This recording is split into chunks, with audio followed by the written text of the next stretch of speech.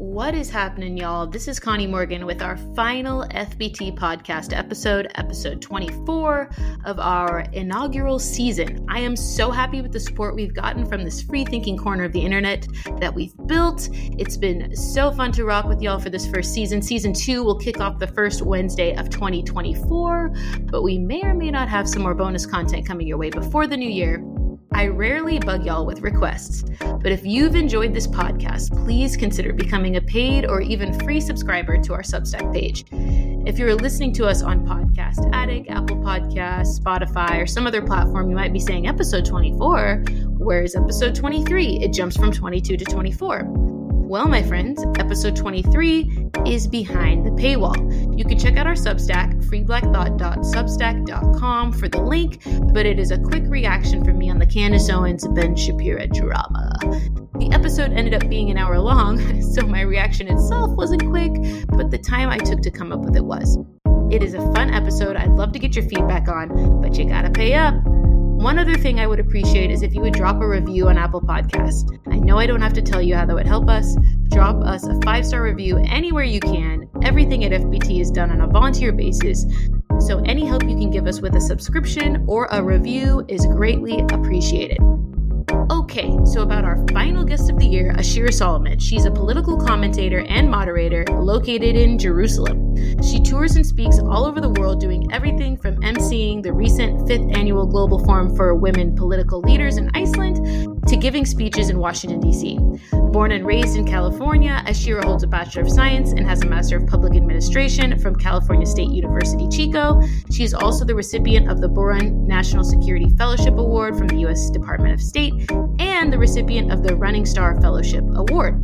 In her spare time, Ashira enjoys immersing herself in Hebrew culture and helping to champion the next generation of business leaders in Israel. I am so happy to have her on, and let me tell you, this was the episode that didn't want to get recorded.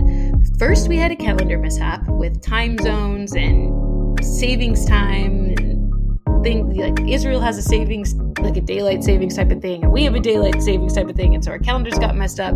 Then she had issues with her laptop, so we had to record on her phone, and then the whole episode didn't upload. So although I asked Ashira the speed round questions like I usually do, they are missing from the recording you're about to hear now, but we won't be stopped. The truth must go out and free thought will prevail. But if you notice, the episode sort of cuts out at the end. That is why, as a believer myself, I am almost certain that there were nefarious forces at work trying to prevent Ashira and I from connecting. Because you know what some people hate? That there is no such thing as the Black perspective. Just Black people with perspectives. The number you have dialed. You're listening to the Free Black Thought Podcast. Ashira, thank you for joining me and welcome to the Free Black Thought Podcast. Wow, how many times have I said podcast and I just messed that word up? The Fodcast. Thank you for joining me, and we have a big topic today, a somewhat controversial topic, a topic that gets people all worked up. We're going to be talking about Israel, but first, before we get into the nitty-gritty, the details, the quote-unquote controversial stuff, let's just start with little Ashira. Where did you grow up? How were you raised? And how has your life story led you to where you are today? Hi, Connie. Thank you so much for having me on the podcast. I really am grateful that you reached out and that we're doing this. So I'm grateful to be here to talk to you and to your listeners. So I live in Jerusalem, Israel. I was born and raised in California. My background is, I studied public administration and public policy and I have a master's in it. The first time I lived in Israel, I actually studied abroad here in 2016. And then I've lived here 3 times since. I'm finally staying, and hopefully soon, God willing, I'll have my citizenship, so I'll be American Israeli. But yeah, in college, I really wanted to always come to Israel because my grandmother, she died at 48 years old. Her name was Rena, and it was her dream to come to Israel. All of her children she told to come to Israel. No one came, so I was the first in my generation to come to Israel. So that's kind of like how I got here, what sparked me to come the first time in 2016. Why did she want someone to come, her family all to come to Israel? Why was that so important to her? She was, because of her background, and she was dying very young. At 48, she got cancer, and she just really believed if she came to the hotel that it would heal her. and that she would receive healing in this land and the Holy Land. It was also important to my great grandparents as well. So it was just always stories growing up of we need to go to Israel, and I would hear stories about Israel, but again, none of my family actually went until I was the first one to go. And So you went and you studied abroad and you just loved it so much. You said, I'm living here. yeah, so in 2016 was my first time in Israel. I landed and I was like, I'm home. Like, I'm home. This is the home of the Jewish people. I'm home. I never want to leave. So I stayed here for 4 months and then I went back and I started graduate school. And I said, listen, like, I want to go back to Israel. Like, can I do my graduate school and still be in Israel? Like, how can we make this work? So an advisor was like, okay, yes, you can go back, maybe do some research there, etc. So I came back actually on a State Department fellowship called the Boren. So they actually sent me to Israel on a national security fellowship, and then I lived in Jerusalem for a year. Then COVID hit. I was back in the States, and I was like, okay, well, not specifically Jerusalem, but Israel is where I want to make my home. Mm-hmm. And I couldn't come back because COVID and all the balagan, and then I didn't get vaccinated personally, so then you couldn't travel. Right. So I had to wait another 2.5 years or something to actually return back to Israel. And now I'm back. Now I'm here. I've been here a year and 4 months now, and I don't plan on returning to the States to live. Right, anyways. Right. You still have a lot of family here, I take it, so you're going to come back to visit them from time to time. But what is your? I actually forced them to come here. They live there, or they're trying to live there too? So 2 of my younger sisters, I want to convince to move. So we'll see if I'm successful in that. But they come often to visit. Oh, that's awesome. So it's really nice. This year, my mom's been to Israel like 3 or 4 times already. Okay, what? I don't know how they feel now that the war broke out, but yeah. What is your faith background? My faith background, I follow the Torah, so I follow the Jewish faith. And so, when your attempt to get citizenship, is that through the trying to make Aliyah, like that process? What avenue are you using? Yes. So I'll be making Aliyah, hopefully soon, like in the next 2 months. The Aliyah process takes like 3 months or so. So hopefully my Aliyah will be completed here soon. But yeah, I didn't want to make Aliyah as quick because there's like all these tax purposes and being a citizen of 2 nations, etc. I'll be here. I'll make Aliyah in the next couple. And that's months. What your whole family's trying to, basically, the sisters that you're trying to convince to move and stuff, they'd follow suit essentially. Yes, if I could convince them. Yes. Okay. Okay. No great. one has a strong desire like me, but I'm trying to spark it in them. They definitely love it here. They definitely love to visit, but they're definitely very American as well and love their California luxury. Yeah. I mean, kind of can't blame them, though. I think Israel's pretty great too. So what are you doing now professionally? Where have you've had these different fellowships and you have this background. What are you doing now in Israel? So now I'm a political commentator and moderator. I'm also the co-host of a talk show called The Quad. It's a talk show that is essentially kind of like The View, but for Israel and with Jewish women. And so we're doing a lot of hasbara. Hasbara means like a lot of explanation and defense and advocacy on behalf of Israel because of the war. But in the future, we hope to do, hot topics and things like that. We're essentially, defending Israel in the media war is what we do on that show. And then before I was on that show, I was a political moderator. What that means is I moderated on political panels. So I would go to like Iceland and South Africa and Switzerland and moderate between parliamentarians and government leaders about various discussions, mostly about women in politics. And before that, in the States, I've worked in local government, state government, and on the federal level. So I was in the House of Representatives, and I worked for Ileana Ros-Lehtinen. I was a fellow for Senator Wilk in California. And then local government, I've always worked in housing. Okay. And how has the media war, you mentioned the media war. It's always been the case I mean, this media war has been going on for a while, but obviously things have really ramped up after October 7th, the terrorist attacks. How have you felt that personally? I mean, have you been doing, I only heard of your show because of the October 7th attack, so I don't really know what it was like before that.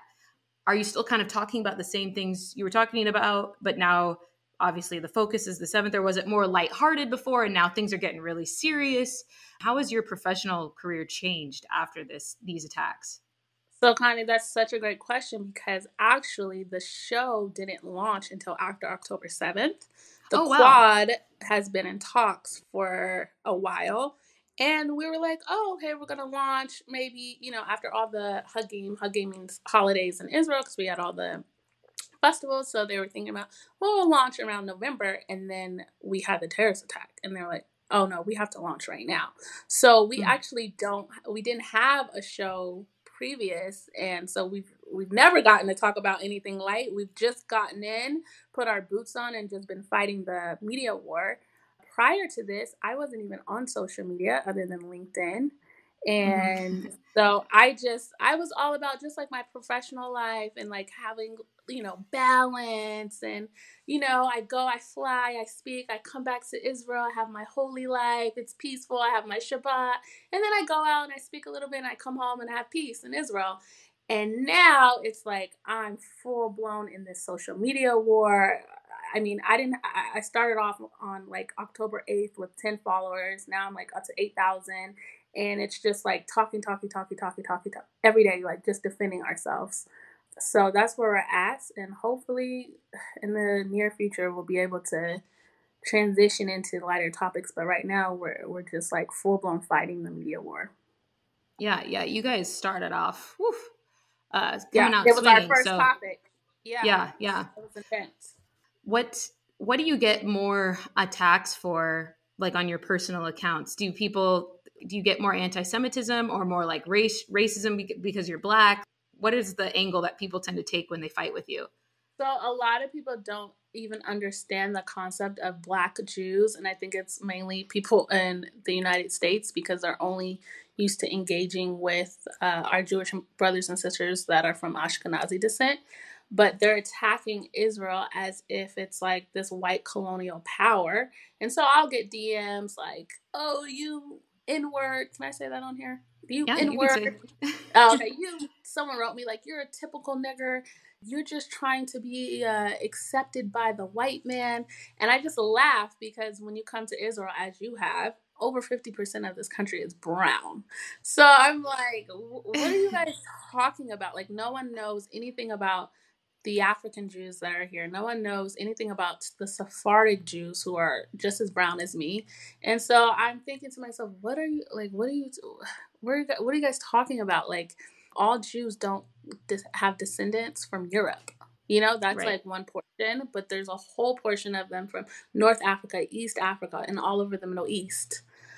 So this coloredness that attack that I get is really interesting, and also this tokenization attack of like I'm some type of like Black token, and how much are they paying you? Blink 3 times if you need help. All the things that people say, and I'm just like, okay, you guys are dumb.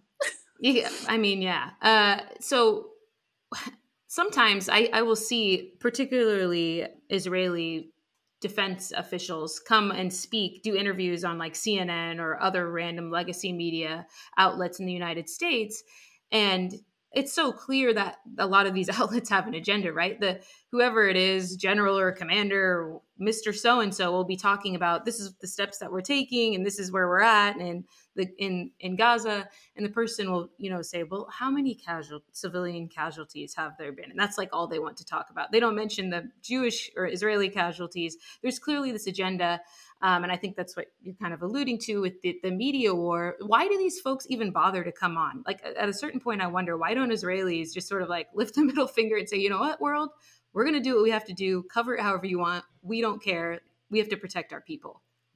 I wish we really could do that. But unfortunately, as a Jewish people, We have a saying, I'm Israel. We are one people. And so our geographics do not confine us. So, as you know, all the Jews don't live in Israel. And so if we don't come on and we don't defend positions and we don't say anything, other Jewish people in France, in the United States, in Spain, they're also endangered. So we still have to come on and defend ourselves. If it was just only about defending the state of Israel, I could see us being like, okay, middle finger up. And I wish we would do that sometimes to the international community and not really care about what other people have to say and what we have and what they think and, oh, you guys should do ceasefires, you guys should do this. And to your point about the civilian casualties, we are relying on the numbers of a Hamas-ran hospital for those numbers. So they can essentially say whatever numbers they want. So again, when we hear these numbers, we don't actually know the true numbers of the civilian casualties because we are relying on a terrorist organization to give us those numbers. But yes, in terms of the media, we still have to fight this war just for the safety of Jews everywhere, I would say. Obviously, all Israelis are not Jewish, so we still fight for Israel itself as well. But I think it's important that we fight this media war as much as we can. I mean, Israel has the worst PR in the world. Like, you know? Are you talking about from the government standpoint, like what the stuff they're putting out, or what do you mean exactly? What I mean by that is, like, it doesn't matter what we say or what we do. It's just that Israel has been painted as this white colonial superpower in the Middle East. And we're really trying to fight against this idea, you know? And, like, this is not some white colonial superpower. And I think that's also interesting from when I get attacks from my fellow Black Americans, because they feel very connected to the plight of Palestinians because they're brown, right? We've been able to connect and say, this is another brown group that's being oppressed. But we don't talk about the Arab slave trade. Arabs are a colonial power. We don't talk about what Arabs do in African countries to Africans. We don't talk about the fact that Arabs in these Arab nations believe that Black people are inferior to them and they can only rise to the level of a slave. We don't talk about these things, but all of a sudden, because I'm brown and you're brown, I need to fight with you because we're fighting against the white man, which the white man has been characterized as the Jew, which is far from the truth. Like I said, over 50% of this country is brown. So I'm just trying to explain to people who've never been to Israel, who don't even know a Palestinian, what it's like here on the ground. Just like the simple, like people don't even understand that there are Arab Israelis. So when Hamas launches rockets over at us, they're not just killing Jews, Israeli Jews. They're killing Arab Israelis. They're killing Bedouin. They're killing Druze. They're killing Christians. They're killing all of our refugee populations, immigrant populations that are here. This country is very diverse, and it just doesn't include Jewish people. Right. And so what's the feeling kind of on the ground over there about the relationship / partnership between the United States and Israel, both maybe from like what the US government is doing, but then also what we're seeing on the ground with protests and what's going on at the universities and that kind of thing? Wow, what we're seeing at the universities is so disheartening to me. So we see that the U.S., Biden is supporting Israel. He's saying, hey, there doesn't need to be a ceasefire, but can we have, like, I guess we would call them mini ceasefires so we can have humanitarian aid go in. And so Israel, like, may stop for an hour or 2 hours to allow, humanitarian aid. And we also send in aid as well to the civilians. And then on the ground, do Israelis kind of appreciate that? Or they're like, okay, Biden's cool, we appreciate this, or do they wish he was doing more, or do they think his rhetoric's bad, or are they like, nope, great? From my friend group, it's half and half. Half of the people I know are like, listen, US, keep your money, just leave us alone, stay out of what we have to do, and let us defend ourselves, because we don't feel like being lectured, being told what to do. And you have that on the other end, everyone's like, thank you so much for the money. Please send us more money. We need gear, we need support, send in troops. So it's very half and half. I personally, I'm still trying to flesh out what I think about it, but I think I'm starting to lean towards like, just keep your money and leave us alone. Yeah. Like, keep your dollars in America, leave Israel alone, let Israel do what it does best and defend itself. Like, we have each other, we can defend ourselves, and we don't need to be lectured by the UN or the US about casualties and looked at as the bad guy, because no one's talking about our casualties. Casualties happen in war. I don't want to be insensitive to the Palestinian people, especially the ones who are not pro Hamas, the ones who want to live in a free society, who want to see their children grow up and get married and be able to feed their families just like me and you. So, but unfortunately, casualties do happen in war. However, I just don't believe there's a moral equivalency between the IDF and Hamas. Right. And when I think, at least for, actually, let's get into I kind of cut you off when you were talking about the universities. What's going on at the universities in the States?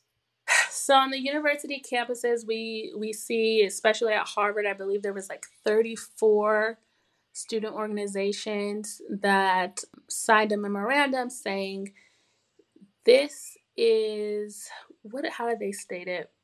This is the fault of the Israeli regime. All the violence that is unfolding and that will continue to unfold is the fault of the Israeli regime. So we see students being very pro-Palestine. And what I want to say to that, there's nothing wrong with someone taking a stance that they believe that Palestine should be a state and Palestinians should have their own state. You can have that worldview of a two-state solution. However, right now, to stand in a protest and wave the Palestinian flag, what that means right now is that you want the annihilation of the Jews. When you chant from the river to the sea on your college campus, Palestine will be free, that means you want the annihilation of Jews and Israel. That's what that means. It does not mean that there are people of peace. It does not mean that they want to come to a peaceful solution. It does not mean that they're seeking out how can Israelis and Palestinians live side to side next door to each other and coexist together. That's not what that means. And so these people who think they're fighting for peace and liberation, they're not fighting for peace and liberation. I don't even think they think they're fighting for peace and liberation. I think they know exactly what they're fighting for, which is the annihilation of the Jew. Yeah, that's the big kind of the debate, right? When folks are talking about this and they're more aligned with you and I when it comes to Israel, they say, well, are these particularly students, right? And especially the white students who are just feel like they're marching along with their fellow travelers. And when I say white or black, somebody who's not Palestinian, right? Who doesn't have any kind of ethnic or national connection to that region of the world. When they're at these marches, are they ignorant or do they know exactly what they're saying? Now, I've seen kind of man on the street type interviews where they will go up and ask people, particularly non-Palestinian, non-Arab students who are at these rallies in these marches and say, like, from the river to the sea, what river do you mean? And they don't know. They don't know it's sea or river. Jordan River, you guys, and Mediterranean Sea. Right. And, but they're they chanting it. Yeah. And also, I'd like to point out that the protests are also violent. They're not peacefully protesting in the streets. They're violent protests. Other Jewish students are being attacked and hurt on campus. I like to state that I'm completely, about free speech, free press. You can say what you want, etc. I'm very right wing in that way. But but they're physically attacking other students. I mean, I forget, was it Columbia University or Pennsylvania where Jewish students had to lock themselves in a library? Was it a library? That's not okay. Yeah. I haven't looked into this story, but I just saw some headlines last night as I was going to bed about, I believe an older Jewish gentleman was killed at a rally here in the States. Yeah, in California, I just was reading about that, and the headline said he died. Right. They don't say how. He was killed. He was murdered because he was waving an Israeli flag. Like, let's just be honest about this. Yeah, yeah. Talk about the media war. Some of the headlines were absolutely egregious. Like I saw one that said Jewish gentleman bumps his head and dies. Like he tripped and fell on a banana peel. And Yeah. Like, I mean, are you kidding me? And yeah. I just don't understand, especially coming from the US, where, we're so woke, we're so left over there, and we fight for every marginalized group. And, we have a hashtag for everyone, hashtag Asian hate, hashtag Black Lives Matter, hashtag, I don't know, put up the black square. But then when it comes to the Jewish people, we're like, yeah, the burden of proof is on them. They deserved it. Hamas is Mm-hmm. what do they call them? Freedom fighters. It's a resistance group. Mm-hmm. Like, Mm-hmm. hashtag queers for Palestine, which I laugh at that. I mean, over 93% of Palestinians don't believe in LGBTQ rights. You know what I Mm-hmm. mean? Like, you cannot go Yeah. over there as a queer person. They would kill Right. you. Right. And that's where it has to be for a lot of these kids, I'm going to call them, even though they're adults in college. It has to be ignorance, because I can't believe, well, I guess I could believe maybe, but that, these queers want to die, right? They don't want to go. Why would they march Right. for that? They just don't understand what they're even marching for.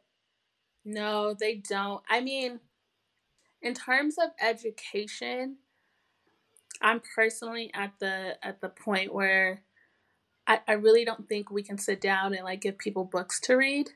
I personally think we need to have more non-Jews come to Israel and let the land speak for itself. Because when you land in Israel, the myths of Israel being an apartheid state, it's instantly gone. We don't Mm-hmm. have Jewish and Muslim bathrooms when you're in the airport. There's no Right. separation between us. We Mm-hmm. do not segregate in our neighborhoods. I recently heard Candace Owens on an interview, and she was saying, in the old city, why is there a Muslim quarter and a Jewish quarter? Well, because that's just historic. You know what I mean? It's not about a segregation. You know what I mean? In the old Right. city, when you go Right. to the old city, and there's Armenian quarter, the Christian quarter, the Muslim quarter, the Jewish quarter. That is just how the quarters were split up in the old city at that time. But in Right. Jerusalem proper, it's like, no, everyone. I can shop with Palestinians if I want, or I can shop at the Jewish stores if I want. We Right. all Right. take the And same bus. yeah, Candace Owens I've never heard her claim that the United States is apartheid, because there's Italian neighborhoods and Irish neighborhoods and Chinese neighborhoods. Like, obviously, too, when the first Chinese family comes to whatever city, then they're going to bring more of their family. Like, you're trying to bring your family. You bring your family, they come and live in the neighborhood too, and they live in the Yes. neighborhood too, until before you know it, there's a lot of Chinese people in a certain neighborhood. That doesn't mean that white people or black people aren't allowed in that neighborhood. But then a No. Chinese culture starts to develop there, and there's, you have China. Then before you know it, you have Chinatown, right? But Yes. that's Here not in Tel segregation. Aviv, we have areas where, it's completely Ethiopian. In the southern part of Israel, we have a whole city where it's Black Americans. And we Mm-hmm. say that's where the Black Americans live. You know what I mean? Mm-hmm. Because it's a whole lot of them that came in the 70s and settled there. It's not about segregation. It's just that's where they congregated. Just like we have religious neighborhoods in Jerusalem, we have Right. Hasidic neighborhoods in Jerusalem. It doesn't mean that we are practicing apartheid or we're segregated. It just means that those people have a set value system that they follow, a religious value system that maybe the rest of us don't. So we don't live in their neighborhood. You know? Right. And it's I it's don't actually dress in very all black and wear skirts, to my ankles. So right. maybe I don't live Right. there.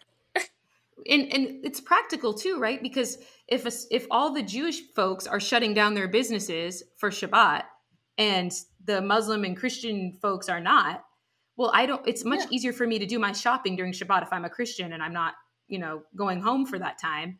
To go, Right. okay, every business in the street is still open because none of them are Jewish. Versus, oh, now I got to go here and go there because we're spread out all over the place. It's actually very Yes. practical to have these people congregate in certain areas.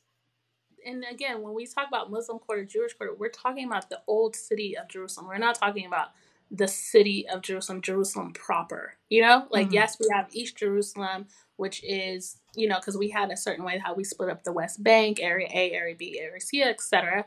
But in terms of like the neighborhood I live in, the next neighborhood next to mine is full of Arabs, Mhm. Mhm. like Yeah. right next door. You know what I mean? Right. And Jews live there too. And Arabs live in my neighborhood, and Jews live in my Mhm. neighborhood. And I have the National Islamic Art Museum in my neighborhood at Yeah. the corner of my house. You know what I mean? Right. We're not Right. Right. separated. We engage with each other.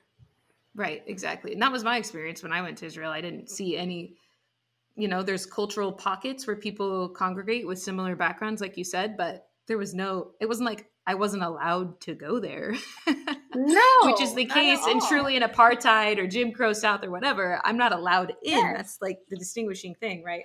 Yes, It's just exactly. very, very silly. So, you mentioned the different hashtags and Black Lives Matter, and I've heard you talk about this a little bit. How people like to, and you made this point actually earlier just in this recording, that Black people, at least now, seem to resonate with the the what they perceive as the Arab struggle, when you've made the point, actually, Black Americans, we have a lot in common with the Jewish struggle. Can you expound upon that?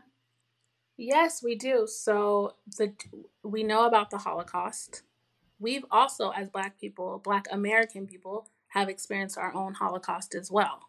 You know, we also have been exiled from our countries originally. They also are exiled from their country originally. We've also have been an oppressed, marginalized group in the United States. Jews also have been an oppressed, marginalized group in the United States. Just as we weren't allowed to do things in Jim Crow South, so it was for the Jew as well. And not just in the United States, but also in Europe. When Jews were in the Middle East, why do you think they were exiled out of the Middle East, out of Arab countries? They were mistreated there. There was never a place for them to be safe and be Jewish, practice their religion the way they want, practice their culture the way they want, just as it was for us. Just as there was laws in Europe from European Christians. I hate to say, because people love to say, like, oh, no, the Christian loves the Jew. No, there were laws that told them, if you're not a Christian, you can't come in. You know, Mm-hmm. just as Mm-hmm. there were laws for us, if you are not white, you cannot come in. You're not Mm-hmm. allowed to worship here. You're not allowed to pray with us. Same for the Jew. So the fact that we are just like so connected to the plight of Palestinians, I mean, you can. I'm not telling anyone what they can and can't feel, but I don't see how you don't see the parallels between Black and Jews. Yeah, We I've had both some. experienced 400 years of slavery. Like, that's for Right. both of us, you know? Right. Yeah. And when I've made the comparison or the parallel or whatever, I've experienced Black people actually getting extremely offended that I would even dare to compare. It's almost like we're competing, like who's the bigger victim here. It's not about the bigger victim, but the problem is because one, we only talk about the Holocaust with the Jewish struggle, which I'm not saying it shouldn't be talked about, but there's a whole struggle of Jewish history in the Middle East and in Africa as well. Why do Mm-hmm. you think the Ethiopians had to be rescued with two missions out of Ethiopia? They were being Mm-hmm. killed. Right. That nation was killing the Jews. That's why Israel had to go in and rescue them. You know, Mm-hmm.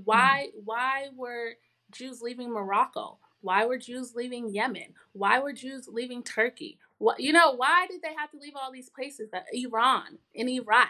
Because they were being Mm-hmm. persecuted there as well.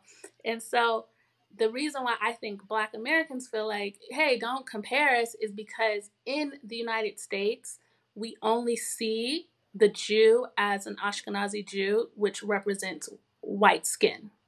Because they're not Mm-hmm. white people, anyways, because they're not of truly European descent, right? Their ancestors are descendants from Israel as well.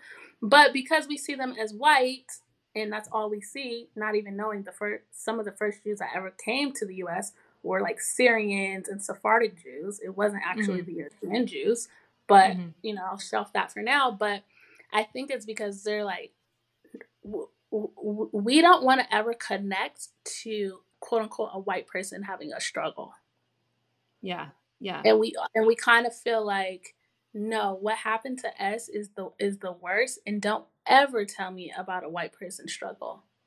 But that's only Right. because we deem them as white, and they're not white. Mm-hmm. But But I think that's why people are so hurt, even if they were white, though. I mean, right. everyone That's what I has was gonna say. experienced something, you know? Yeah, there are white people. I mean, the word slave, like Slavs, like Yes, white people. Not there's levels to it, right? But there have certainly been white groups, nations that have had extreme struggles, similar to the struggles of different brown and black groups. So exactly. it's just kind of absurd, in my opinion, to even like worry about white comparing. Like the human struggle is just a part of Like, humanity. Unfortunately, it's a part of our history, and nobody's immune to it. No one's immune to being the victim or the villain, no, and no. we all have a little of both in us. And But I, it will always exist. I mean, you know, we're tribal by nature. Racism exists everywhere. I mean, I know I'm talking about the Palestinians, but even on the flip side, I have friends that are Palestinian that I'm very close to, whole families. I mean, I've been to Bet Hanina, I've been to Husan, I've been to Ramallah, I've been to Nablus, I've been to Bethlehem, and before I was keeping kosher, I've eaten with all these families in all of those places, mm-hmm, and they have kept me safe in there. And I was able to, you know, within the family structure, I never called Israel Palestine. They view it as Palestine, and I say, oh yeah, I'm so happy to be in Israel. You know what I mm-hmm, mean? And I know that's a touchy topic for them, and they feel like, you know, this is Palestine, and I'm like, no, it's Israel. But we were still able to like break bread together, be together. However, when I went to those places, you know what they told me? Ashira, hide your Magin David. Magin David is the, what you guys call the Star of David. Hide it under your shirt. And when we come to these cities, do not speak Hebrew. There's mm-hmm. nowhere in Israel where I would have to tell an Arab, hey, hide your religious garments and don't speak Arabic. Yeah, yeah, Nowhere. But they knew, these families knew when I was going to go break bread with them, eat with them, dance with them. I've been to weddings in Ramallah, everything. They knew that the only way I would be safe is if I didn't speak Hebrew and that I hid my Star of David mm-hmm. and that I present it as just an American, you know, that it's here, doesn't know anything, doesn't have any attachment to being a Jew or anything like that. Then it's like, okay, you know, we can get you Yeah, in, you'll be fine. yeah, That doesn't happen in Israel. You don't ever right. have to hide your religious garments or your language here. Matter of fact, all of our signs have English, Hebrew, and Arabic on them. Mm-hmm. That's a hell of an apartheid. It's weird. That's not the apartheid of your grandma, but okay. Right. This is not your grandpa's apartheid, but Israel's No, doing it's apartheid not. new. It's not apartheid. It's not Jim Crow. It's not segregation. Listen, Israel has a lot of issues. We really do. People don't even know. Within the Jewish community, we have a lot of issues. We have our own racism that exists within the Jewish people themselves. You know? Mm-hmm, Where mm-hmm. you're Ashkenaz and I'm Sephardic and I'm African Jew and all that. We have, trust me, we have a slew of issues that as a people we need to work out, but apartheid is not one of them. Right. And shifting a little bit to you getting the opportunity after these attacks to visit a kibbutz that was hit very hard. Can you actually first just explain what is a kibbutz? That's a new word. This is the first time a lot of Americans are even hearing that word. So what is it? And Oh my then goodness. you can Okay. transition into your experience visiting it.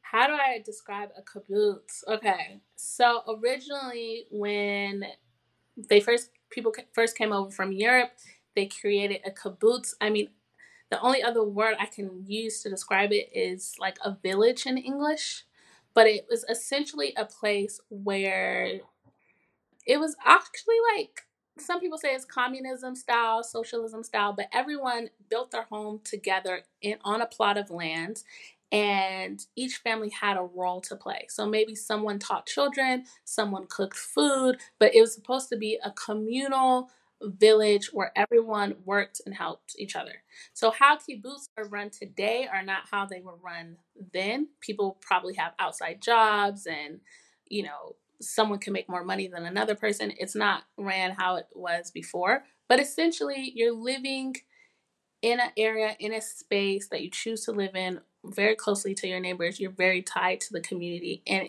it's a small area. There are some kibbutz that are bigger, but that's essentially what it is. About how many people today live in one, like the average kibbutz? Wow, that I don't know. We still have many kibbutz around Israel, and some of them can be really big, but I don't know the average number of them because we here in Israel, I mean, we have kibbutz, we have a moshav, and we have a yishuv. To us, coming from America, all of that means villages to us.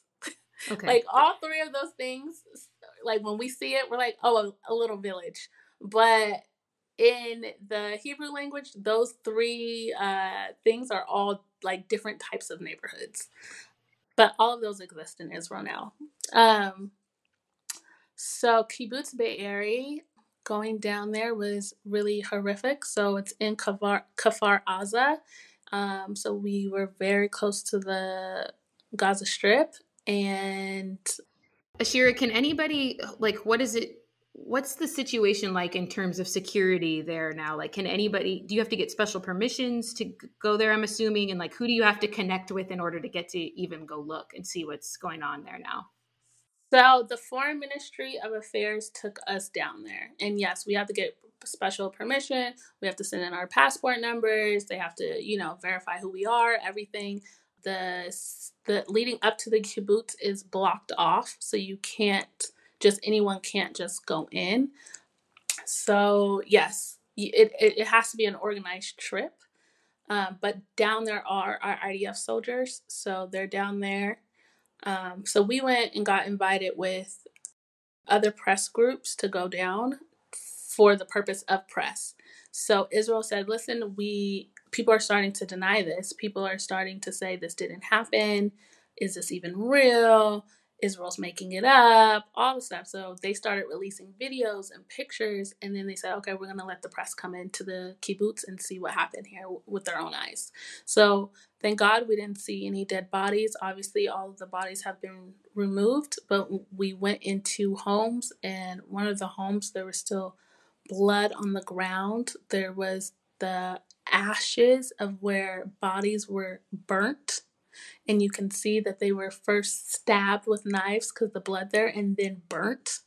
I even had blood on my shoe when I got home. I mean, it was horrifying. I went into a child's room, a little girl, I'm assuming, because the whole entire room was painted pink, and you seen all of her dresses hanging in the closet. Yeah. There was complete blood all over the bed, blood all over the floor. You see where they smashed out windows and shot through windows. And what's so sad is when you walk in, everything is still there. So their tables are still there.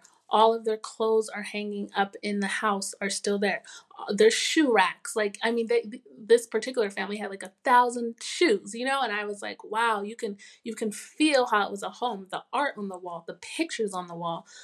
We weren't allowed to video any of like the family pictures that were on the wall to protect the privacy. Well, not the privacy, but just to protect the people who had died there. And but yeah, I was just walking through someone's home who had been murdered in their home. And it was such an eerie feeling. I don't have words to describe it. It was like a horror movie, but real. Like something we would watch literally in a horror movie, especially with the bloods, how it was splattered everywhere. It's something that you would never think or imagine that you would see. There was another home where they found 19 bodies, 7 of which were children, were babies. So these people, this was not about from the river to the sea. This was not about a land grab. They came here and killed civilians. They didn't come and attack our IDF soldiers. They didn't say, okay, we're going to do a military attack. They came and attacked women and children, and not just young children, babies. And then not only did they do that, they recorded it and documented it for us. They documented what they did. and released their own videos. And the world still says to us, oh, it's fake. No, no, no, no. They wanted us to know what they did. They got themselves high on drugs. They said that they juiced themselves on drugs and they went out on a killing spree, tying people up. How can you burn babies alive? Yeah. I don't know. People can march in the streets and say, well, Israel, it's your fault. What? Mm-hmm. No, Hamas is just a freedom fighter group. What Right. freedom fighter group do you know did that? Did the Black Panthers do that? That was also a freedom fighter group. No. Mm-hmm. Like, Mm-hmm. what? Freedom fighters? You're burning Yeah, babies? I like to ask. Right. I like to ask people, okay, you can say that Israel's the bad guy and that's it's a regime and they're occupiers and they're colonial. Like you can say all that. But what would it take you personally to just go into your neighbor's house and kill their baby? Like if they Right. stole your car, would you kill their baby? If they killed your dog, would you kill their baby? And it's one thing whatever you do with the adult. If they killed your own baby, I still wouldn't go kill their baby. I'd kill the person who killed my baby, the adult, right? Right. There isn't a Right. situation I can think of where I would kill a baby. Like it doesn't matter if the parents of that baby did horrible things. The baby's off limits. I thought we all as humans understood that. I don't think people understand that we are up against pure evil. Like pure evil. Any life that's lost, it's sad, but pure evil. This is evil for you to go and chop off a head of a baby, for you to burn a baby alive. Is pure evil. For them to rape women after they killed them. And one woman they shot in the head, cut open up her belly, she was pregnant, ripped out the fetus. And people are wanting to sit and talk to me about genocide that Israel's committing on Gazan people right now because we're trying to defend ourselves. No, no, no. We're not committing a genocide. We're not going in purposely for. They came in purposely to kill our babies, women, children, husbands, wives. We're not going in purposely saying, yeah, let's get all the Palestinian babies in Gaza and kill them all. That's the Mm-hmm. difference. And that's what I don't understand how people don't see that difference. I mean, it's clear as day. There's no moral equivalency. It is very sad that young people in Gaza, especially children, have to be hurt and have to die as a casualty of war. But make no mistake, the IDF is not going in and those be their targets. Hamas came and we were their targets. The babies were their targets. The Mm-hmm. children were Mm-hmm. their targets. Right. There's a difference. Mm-hmm. You're right. That's why, like, when I give that example, I say you just go over to your neighbor's house and you just stab their baby. It's not like you're in an altercation with your neighbor and you're shooting him, and in the crossfire, the baby waddles out and you shoot the baby on accident. Like you're trying to get to their parents. That's completely Right. different than I go over with the intent to kill the baby specifically. To me, it's pretty clear. I don't know why And then it's people are like, why well, it's no, not. we need to have dialogue about how someone should respond to this. We need to have dialogue. I'm like, where in the world would you have a dialogue after someone attacked your family? Mm-hmm. Even Mm-hmm. with your example, right? Like, where would you have a Right. dialogue? You would defend yourself. There would be nothing to dialogue. There would be nothing like, oh, well, we need to sit here and we need to think logically and rationally about this. And then we need to respond in a proportionate amount. Like, what? Which is not how war works. Like typically in order to win a war, you kill more of theirs than they kill of yours. Like it's never proportionate. It's never like it, in a world war or whatever, like, well, we killed 100,000 people and they killed 100,000 people and we just happened to win. Like, no, we killed more of it. I'm sorry, that's how war is. You typically win because you kill more than they kill Yes. of you, right? Which is horrible, but we didn't want this war. I don't think anybody wants war. I don't want war. I want life to go back as normal, where I could walk and run around the streets of Jerusalem and not feel like, oh, I can't put my earphones in now. I need to be more aware. You know what I mean? Mm-hmm. Nobody wants war, but you cannot tell us, especially after we haven't even talked about the hostages, kidnapped 230 plus people, and then turn around and tell Israel, we'll do a ceasefire. Right. No, we had a ceasefire. We had a ceasefire October 3rd, 4th, 5th, and 6th. Mm-hmm. And October 7th, there Mm-hmm. was a ceasefire. Yeah. Yeah. There was no war. You're right. So we need our people back. We need our hostages back. And then you could talk to us about a ceasefire. Mm-hmm. You think we're going to leave our hostages there, allow Hamas to regroup, launch at us again, and have a ceasefire because the international community is saying that Israel is the big bad white man in the Middle East? Mm-hmm. Mm-hmm. No. So the government is fighting back against kind of the conspiracies about things being fake by, like you said, letting the media in. I've been seeing reports about them showing really gruesome videos that aren't necessarily released out to the public, but showing reporters and journalists stuff that was recorded by these Hamas terrorists, right? Like their GoPros or whatever, them doing awful stuff. I've been seeing journalists say, wow, I watched some of it. It's horrible. Like I threw up in my mouth. It was so bad, that kind of thing. But what about the conspiracy? And what are your thoughts? And I know you're not necessarily like a military expert or anything, but people are like, why was it so easy? How did they Israel has an Iron Dome. How did folks hang glide in, without getting shot down? How did these things happen? Because that's part of the conspiracy I'm seeing, like almost like Israel wanted this to happen because they wanted to go to war. And so they let the attack happen. So that would give them the excuse to commit a genocide, because how could it be so easy for these people to just infiltrate the country? Living here in Israel, listen, I have a healthy distrust of governments all over the world. I'll say Preach. that, especially coming from. But living here in Israel, I could not imagine that the government would know about this and allow this to happen to their people. What I will say is that Israel has something called a strong character trait called mercy. And we really believe that we can have peace with our neighbors. You have to understand, the people in Kibbutz Be'eri, they specifically set up shop there, lived there, because they wanted peace with Gaza.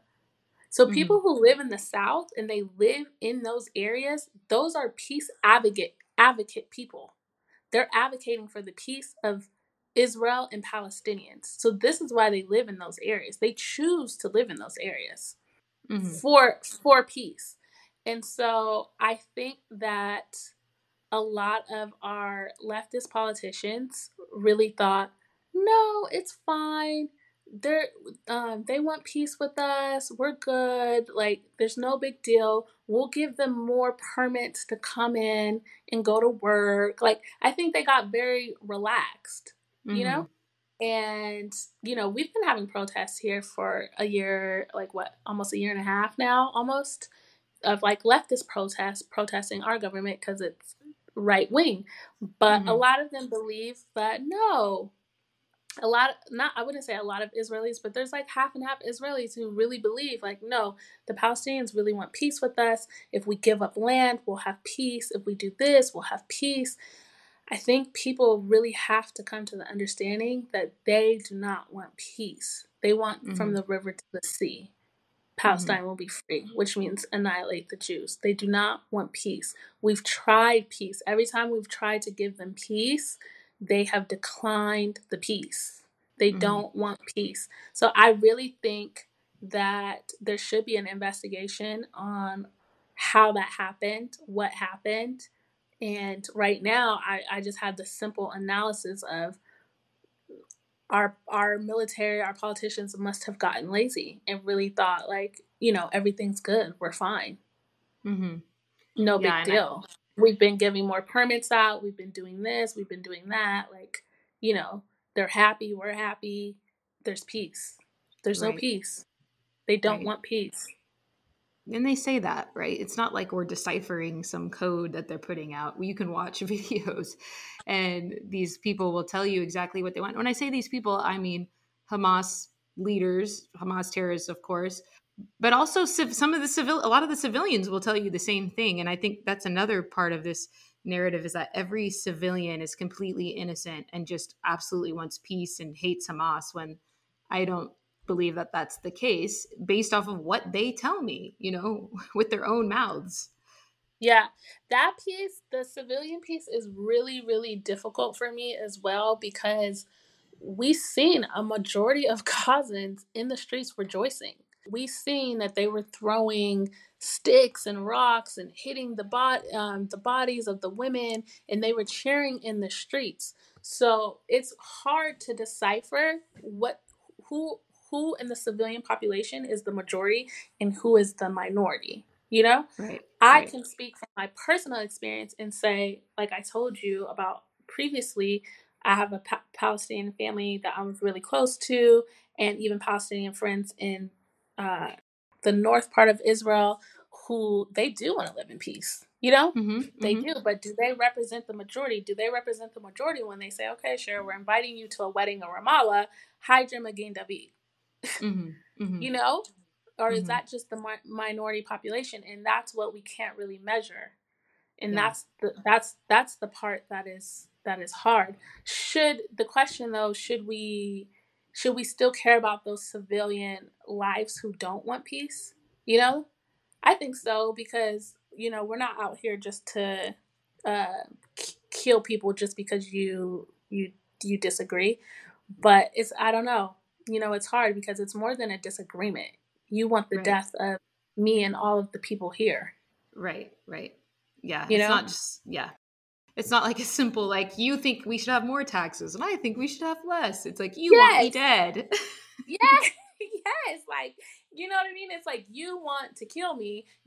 Maybe you personally haven't attacked me, so I want to attack you, but you would like me to be dead. And I'm sorry to say this, or not sorry to say this, but I have to say this. This is not on both sides. You don't see Jewish people rallying in the streets for the death of Palestinians. The videos that you have seen, possibly, of ultra, ultra, ultra Orthodox religious groups, like I'm talking about ultra Orthodox, maybe saying, like, screaming at Palestinians, but that is such a small minority of Jewish people. Like, I would even say 5%, you know? Yeah. But Yeah. in mass, show me where there's a protest in mass of 10,000, 100,000, heck, 5,000 people Mm-hmm. saying death to the Palestinians.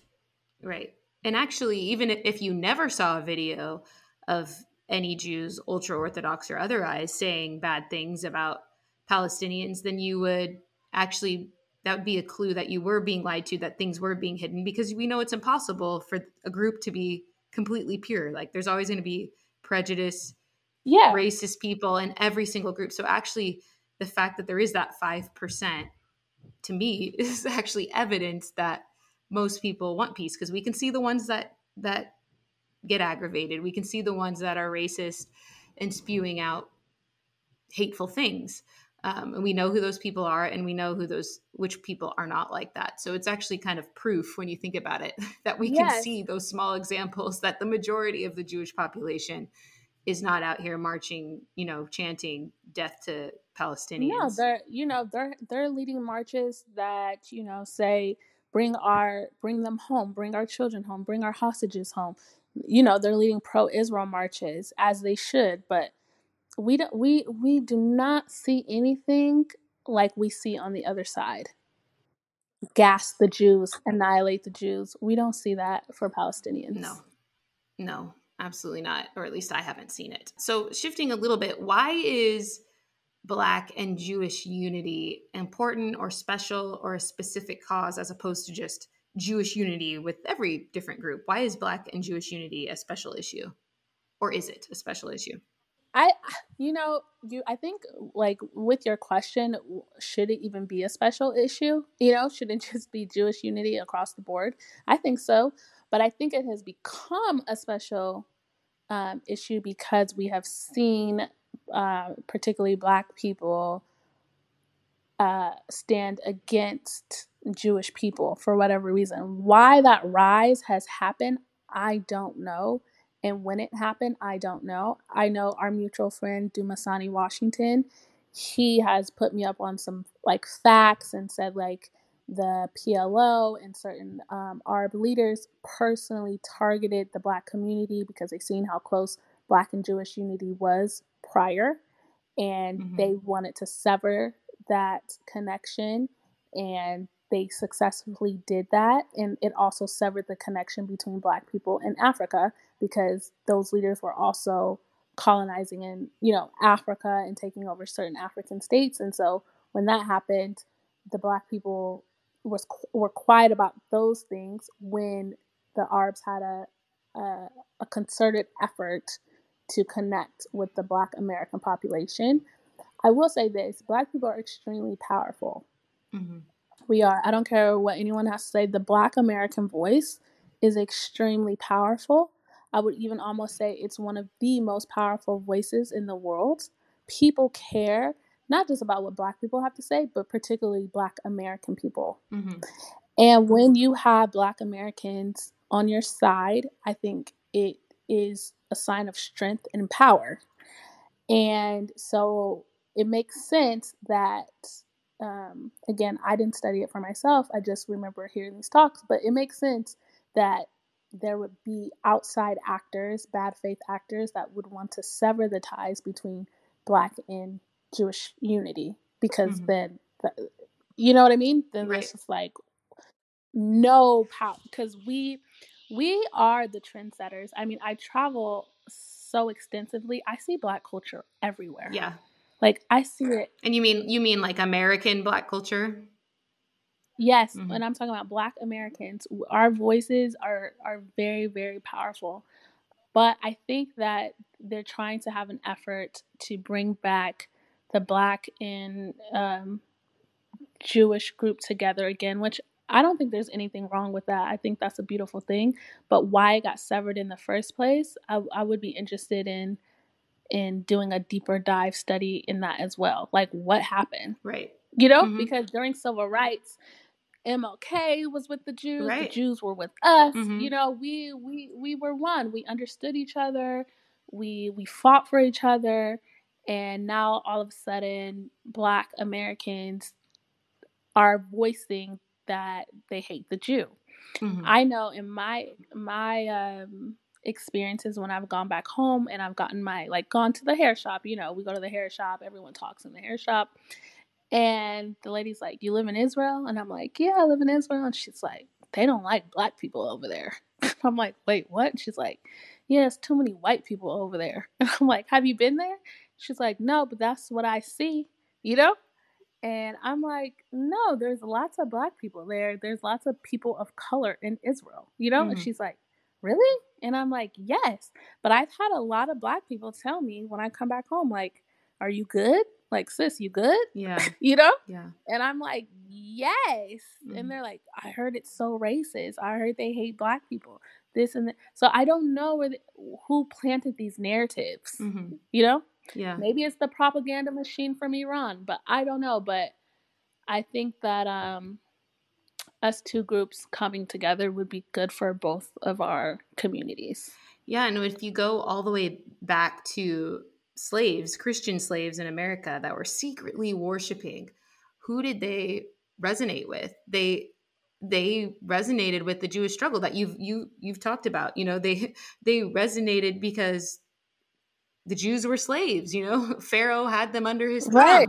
and that used to be, slaves used to really grab, even though they were I'm referring to Christian slaves, so they believed in Jesus, and of course they believed in the gospel and all that kind of stuff, but they actually were very drawn to the Old Testament. They were very drawn to the Torah. It was extremely important to them, and there was a connection that developed from the beginning. Really, that's the beginnings of Black Christianity in America, obviously, and many of these folks weren't Christian in Africa, right? So and there were we can get into Coptic Christians and all that kind of thing. I don't want to say like these were the original Black Christians. They weren't. Right. But as far as the way that we see Christianity in America today, it like the Black church, this is where it started. And there was a huge tie and a huge emotional and spiritual connection that Black people felt to Jews, Hebrews, etc. Yes, and I mean, I would love to see that unity brought back. I know that there are tons of Black Christian groups, and I'd also like to not even just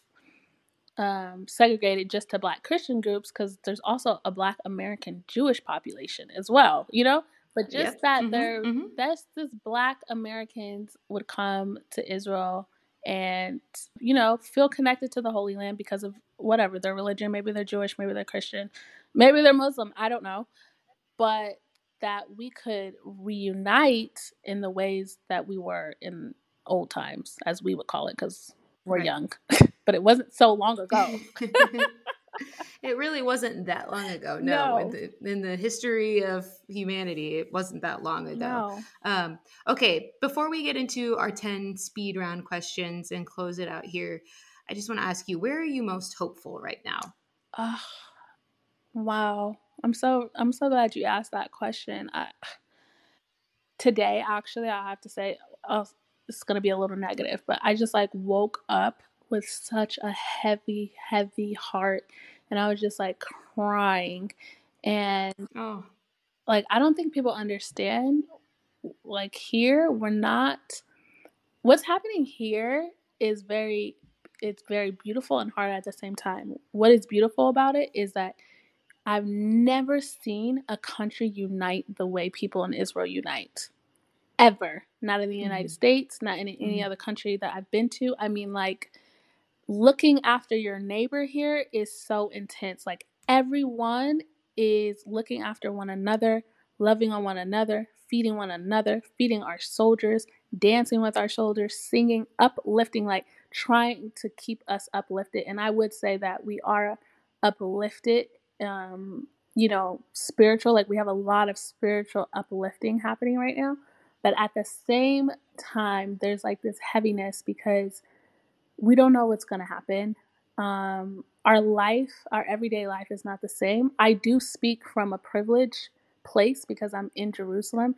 Yes, rockets are shot here and the Iron Dome intercepts them. They don't really get close to Jerusalem. Nothing has, from my understanding, I mean, people can fact check me, I don't think anything's ever fallen in Jerusalem.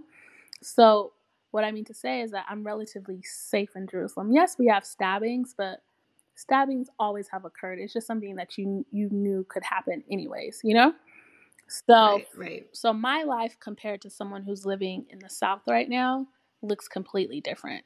So when people are like, how does she put on makeup? How does she da-da-da? And she's in the middle of the war. Well, I'm not smack in the middle. You know, I'm in Jerusalem. I'm in a very safe city. Right. However, life is not the same. We're trying to get back to everyday moving, but the city's not moving the same. People are not out in the same way. People are still, scared to be out, but people are like learning to deal with it. And a lot of Israelis, they're used to this. So like they'll come to me and they'll be like, so is this your first war? Like it's normal. Like it's became normal. And I'm like, yeah, it's my first war. And they're like, yeah, like you'll get through it. It's so sad in that way where it's so normalized. But I think my hope is really coming from our young IDF soldiers. Like when I look at these kids, 18, 19, 20, and their parents are here praying for them. There's nothing they can do, and they're fighting on the front lines for us. I'm just amazed. Like, I mean, losing their lives for us, for me to be safe, for me to be able to keep Shabbat, for me to be able to go outside of my house. This is what keeps me going because I'm like, okay, we have soldiers on the front line who are literally fighting for our peace. So, Ashira, right now is not the time to be weeping and crying in your room, like we need to have some type of joy because people are risking their lives for it. Like people are risking their lives for my life. And it's up close and personal. It's not like in the US where yes, we love our veterans and our military, but because everyone has to go to service here, everyone knows someone who's gone, you know? Everyone knows Right, someone right. who has died. It's not the same of like, okay, Connie, maybe you come from a military family and I don't, and I'm just not connected, you know? But here you're connected to everyone's story and every death that happens because everyone you know has a child there. So Right. I'm just keeping my hope, like with the soldiers, and that like this war would just end soon. And I'm just really thankful for our IDF soldiers. Really, they're doing a phenomenal job, and I pray that they keep their courage up. Me too. That's my prayer as well. So thank you for that good reminder that even actually we're never truly in the darkness. You know, if we have our faith and we have our country and we have communities around us, even when it feels super dark, there's always a little light. And actually, there's typically a lot of light. The number you have dialed.